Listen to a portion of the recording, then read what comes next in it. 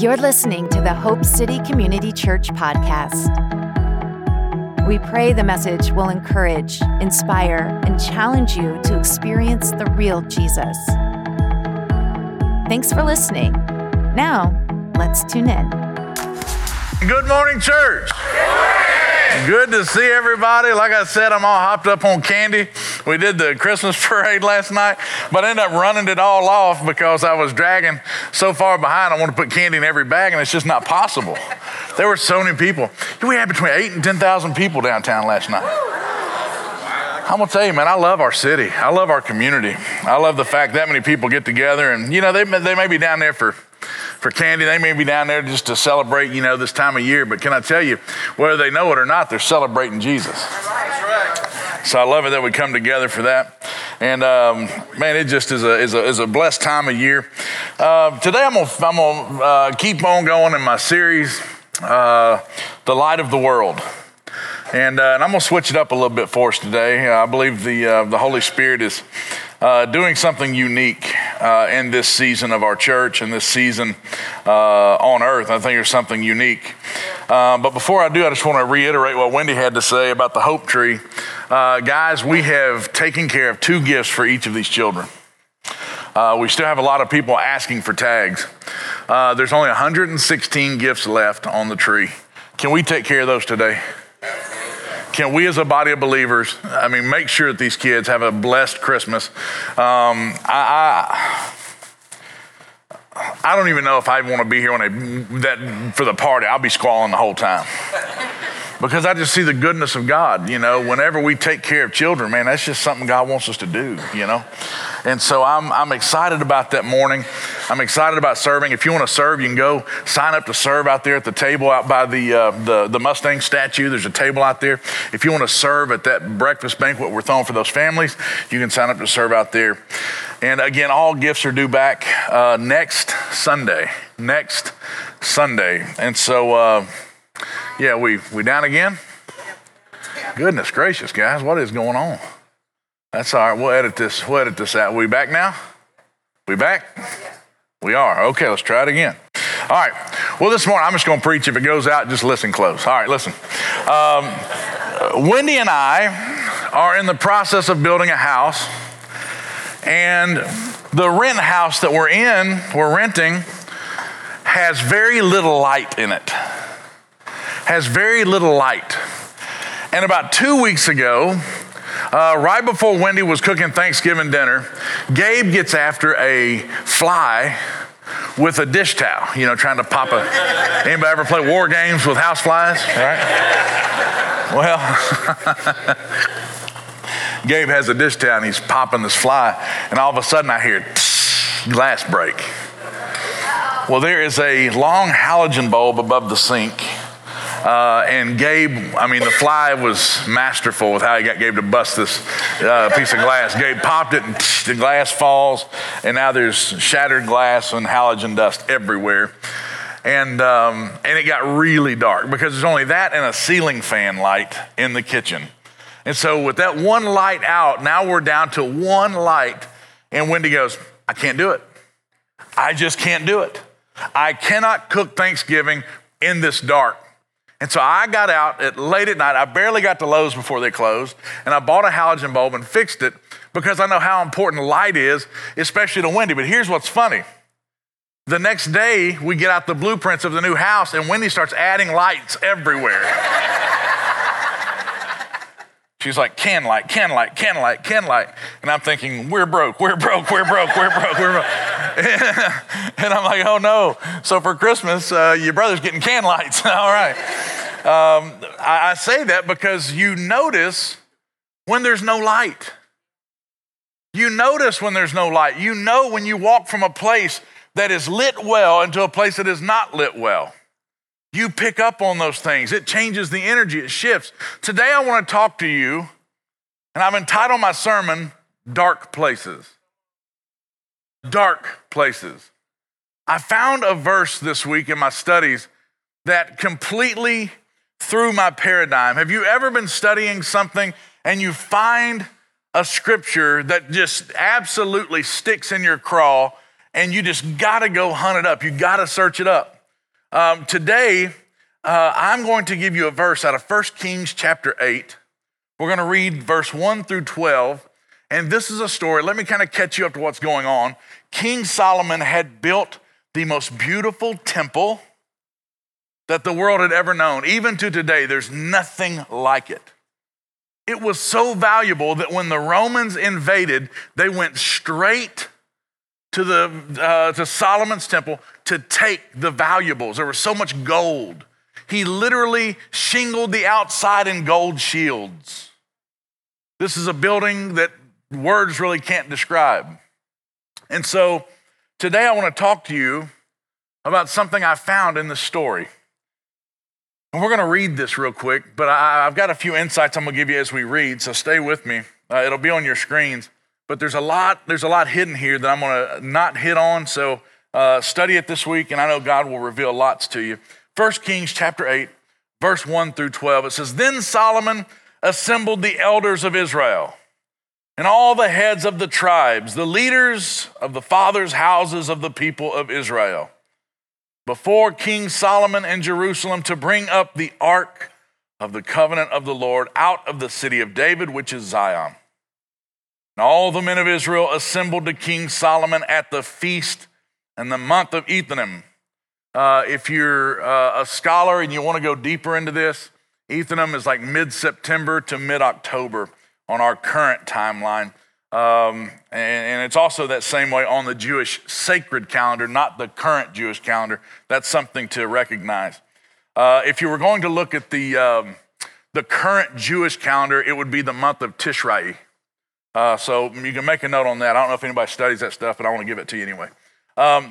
Which is the 7th month of a secular calendar. Now watch this. When I was reading this, the Lord showed me something. He said, this is the beginning month. There's a beginning month, but it takes place in the secular of the 7th month. So I'm not going to get too much into numerology because we talked about that in Bible study this week, and you can get confused. I don't want you worshiping numbers. I want you worshiping God. But watch how God does his handiwork. He resets, and he begins with his calendar in the 7th month. The 7th being the number of completion and wholeness. So while I'm studying that, God says, what I began is already finished. Whatever he begins, it's already done. And I want you to know that today because some of us are in a transition. We're in a period of life that God's doing something, and it's so good we're afraid it won't last. But the truth is this, if he's already begun it, he's faithful to complete it. God does not stop. When he starts something, it's already done. Amen. It says, let's keep reading. I can preach on that all day. Let's keep moving. It says, and all the elders of Israel came, and the priests took up the ark, and they brought up the ark of the Lord. The tent of meeting and all the holy vessels that were in the tent, the priests and the Levites brought them up. And King Solomon and all the congregation of Israel, who had assembled before him, were with him before the ark. Now watch this. They were sacrificing so many sheep and ox that they couldn't be counted or numbered. Let me stop right there for a second. This is an atonement issue. When you see a sacrifice, you are seeing the shedding of innocent blood in the Old Testament so that sins would be forgiven. A person would generally bring an offering to the temple, meaning for you and your family, they'd bring one sheep, a goat, maybe a bull or ox, depending on how sinful you were, maybe, I don't know. But they would bring one offering per family. This is a different thing altogether. This says that the priest, and get this picture. The priests were walking through slaying the sheep and goats, more than they could count. Now, they're trying to do this as the ark is being shifted from Jerusalem out to the temple. And they're walking through and they are just, blood is everywhere. This is a mess. And these priests and Levites are walking through, just slitting the throats of bulls and ox and sheep and goats, and it is just this mess. And here's what the Lord told me when I was reading this. He says, "Gone are the days of your labor for atonement. No longer is the blood of ox and sheep required." Now watch what's happening. They're bringing in the presence of God, and they're saying, whatever it takes, I'll do it. Whatever it takes, I'll do it. And they're walking through the herds, and they're just slitting, and blood's going everywhere, and that blood is spilling to the ground, and that blood represents a covenant between God and man. And Solomon, at his own personal expense, says, get every bull, get every ox, get every goat, get every sheep, and bring them to the temple.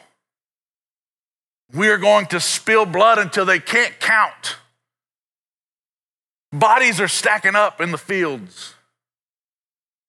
Can I tell you, there are seasons to where we feel like we've done everything we can do.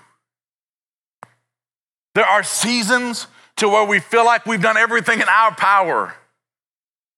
But here's what I want to promise you today, is that it's not of works lest any man should boast.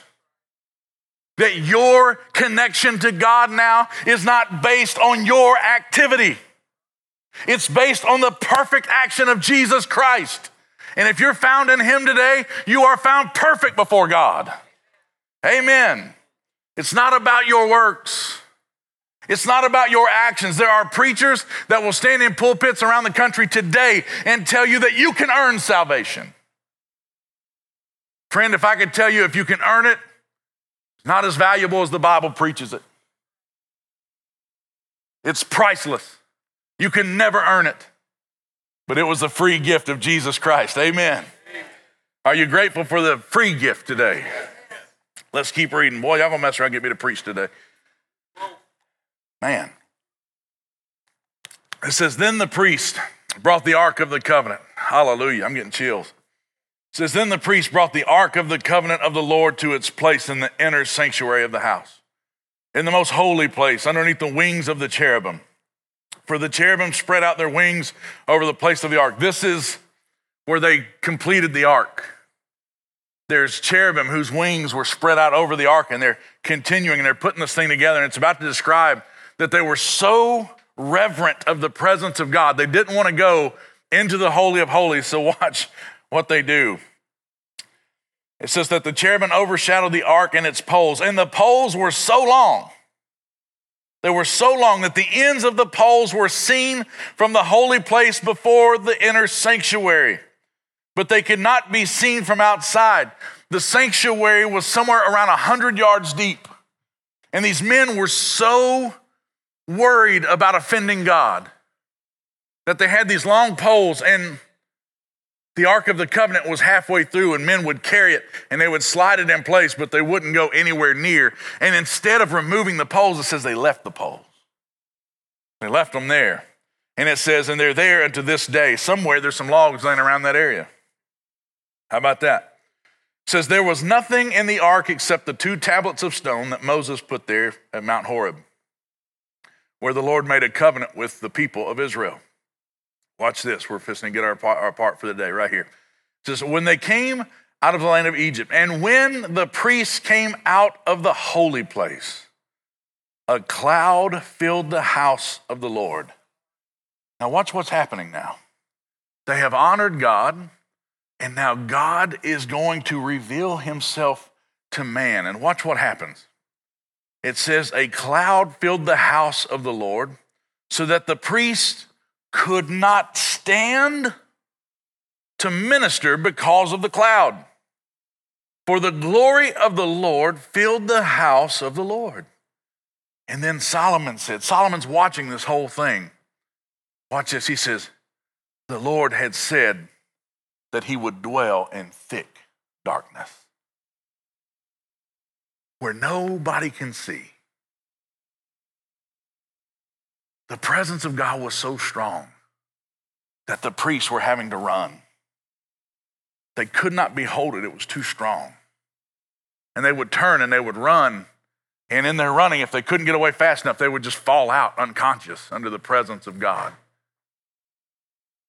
This is a very unique telling of the story because it gives great detail. And it says Solomon was watching and he says, God had told us before we built this place that he would dwell in the deep dark. Depending on your interpretation, it could say the thick darkness or the rich darkness. So I was always told that wherever God was, there was light, and that there was no darkness attached to God. But this says that he dwells in the darkest of places. The darkest of places. Wait, I had to just stop for a second and just think, Lord, just reshift my thinking for a second. What is in the dark that is so attractional to you? Hebrews chapter 4, verse 13 says this, nothing in all creation is hidden from God's sight. Everything is uncovered and laid bare before the eyes of him to whom we must give an account. Psalm verse 90, chapter 90 and verse 8, it says, you have set our wrongdoing before you, our secret sins in the light of your face. Isaiah 29:5, woe to those who deeply hide their plans from the Lord and whose deeds are done in a dark place. And they say, who sees us? Who knows us? Ephesians 5:11, do not participate in the unfruitful deeds of darkness, but instead even expose them. But wait a second. 1 Kings chapter 8, verse 12 says, the Lord has said that he would dwell in thick darkness. Here's some misconceptions about darkness. Are you ready? Number one misconception about darkness is that things hidden in the dark are actually really hidden.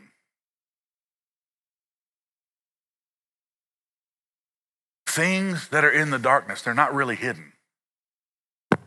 Here's the craziest thing, is we think we're hiding things in the dark, and God's already there. Misconception number two about the darkness, that darkness is a safe place for your sin. That there's a safe place for you to act out your sin.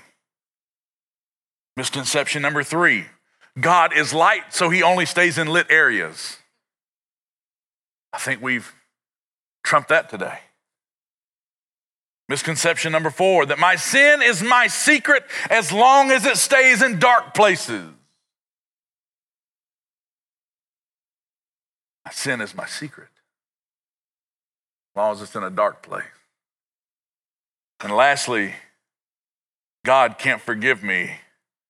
My darkness is too dark for him. Friend, about 3 weeks ago, I'm in prayer, and the Lord shows me a vision of a shepherd running. And I'm not talking about a light jog like I did last night. I'm talking about running like something was after him. He was running. And my vision shifted, and I see this sheep a long way out. And the shepherd was running with everything in him after that sheep. The sheep could not see the wolves encircling it. And the shepherd was running, trying to get to the sheep before the wolves. And then in my spirit, again, I'm not saved enough that I hear God audibly. But in my spirit, the Lord said, go after my lost sheep. Go after the ones that don't see the wolves. Go after the ones who have played with sin. And they're out there amongst the things that will destroy them. Go get those sheep. That's where this sermon came from. Because here's the truth. There's people sitting in this room right now that you've given your life to Christ and you've begun consecration. Salvation is instant, but the life change of consecration is a lifetime of work. You're not a finished work. I'm not a finished work. Praise God. Wendy said, amen. I'm not a finished work. Why? Because I'm in the state of being consecrated. It's a word called consecration that means to be transitioned from imperfect to perfect. We will not be perfected until we're in his presence. But he's working on me every day. I may only take an inch step toward him today, but I'm still more like him today than I was yesterday. But this message is for those who have either not yielded their life or those who have yielded their life, but you haven't yielded your secret place. Have your precious, your little secret stash that nobody knows about. It's the sins that you don't realize are encamping around about you. You think you have it under control because it stays where you tell it to stay. Can I tell you, even a dog that heals can bite. Just because you can keep your sin tucked into the dark crevices of your world does not mean it will not destroy you. Friend, can I tell you, sin is pleasurable for a season. The Bible tells us that. But the end thereof is destruction. How can I preach the light if I don't contrast the dark? And so each one of us in here, we're guilty of, praise God, putting the mask on. Glory. How you doing, Pastor? Blessed and highly favored. Right? Everybody in here. Am I lying? We all got that happy face. I can go on Facebook and find every one of you right now in your happy face. All we post is, leaving for vacation today. God is good, blessed, hashtag blessed. Right? Hashtag God is good. Answer prayer. When's the last time you saw hashtag secret sin, hashtag exposed? Hashtag I'm giving up pornography, I'm tired of it. Hashtag I'm giving up pride, it's destroying my relationships. You see, we've always been taught that we can create dark crevices of our life and hide things from God. But the scripture says that he dwells in my darkness. I'm there trying to stuff another sin, and God's standing there watching it, and he's saying, I'm here. I'm already in your secret. I'm already in your hiddenness. You can't hide nothing with me. I see. And you see, the Bible calls him the good shepherd. Because when he sees wolves, he runs. And some of you in here today, while I'm talking right now, you see, the way God works is he begins to whisper. And some of you right now have a nervous feeling in your stomach because you know you got your little secret stash. And God is saying, I want you to be free. You can't be free with secret sins. You can't be free with a secret little quiet stash of sin. Can I tell you, there is no harmless sin. And I believe God wanted me to teach this because he's running for you. He's running to you. And he's saying the wolves are circling you and you don't see it.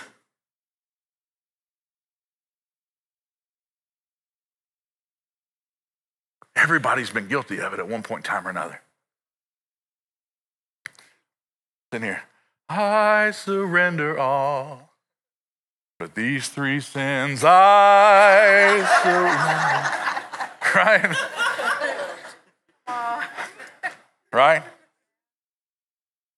Because I'm truly an alcoholic, all to thee. Oh, hang on. Hang on. Because I'm a sex addict, I surrender almost all. Right? That's how we've learned to function as believers. We've learned to function in the state of consecration with the weight of unexposed sin. And God is in that dark place saying, please give that to me. Give that to me. That will destroy you. Give that to me. That will eventually bite you. Give that to me. I know it seems like fun right now, but your family is on the line. Give that to me. And we just keep playing with it. We keep it hidden. And here's the thing, the only people you're fooling are people. You ain't tricking God. He dwells in thick darkness, thicker than you can hide something. You ain't ever seen the darkness where he hangs out. So now we come to the place of our lives to where we have to make a decision. Am I going to yield to dark places? Or am I just going to let them stay there until they destroy me? Make no mistake, they are more than able to destroy you. God from heaven saw sin rampant on earth. He said, it's killing my children. It's destroying their futures.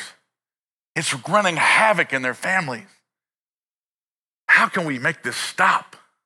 These dark places, how can we? We need a light. Erica, we need a light. David, we've got to get a light. We've got to get a light. They don't know I'm already in the dark place. They don't understand my scripture enough to understand that nothing is hidden from the eyes of God.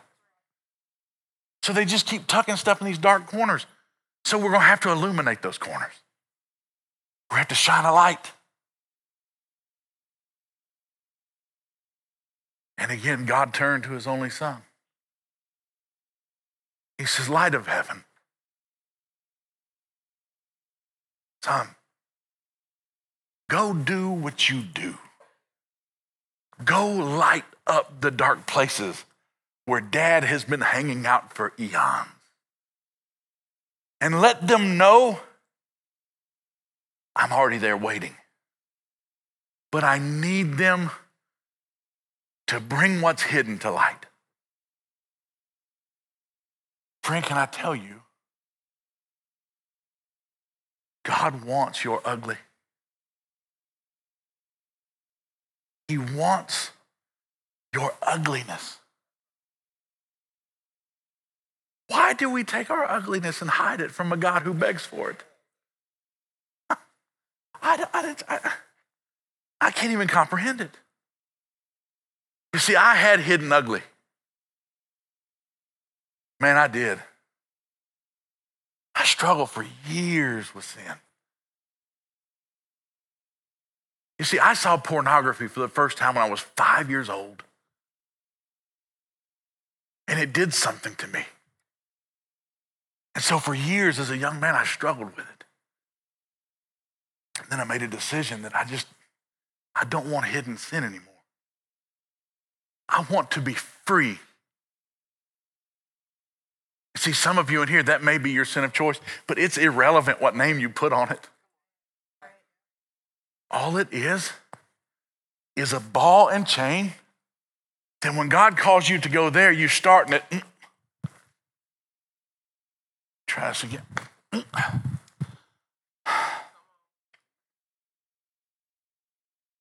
I don't know you're calling me there, but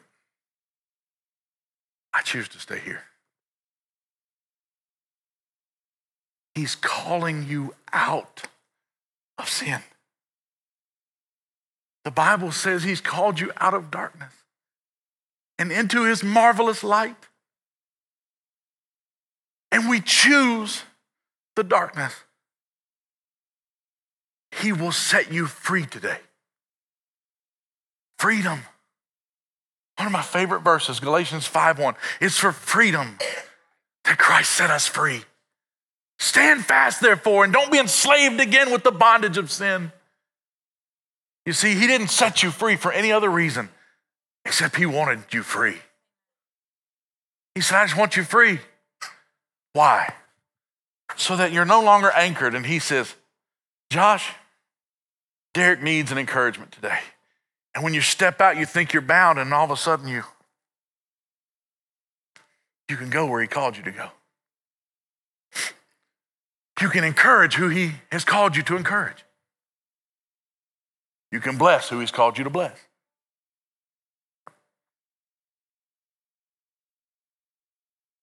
Secret sin stops today.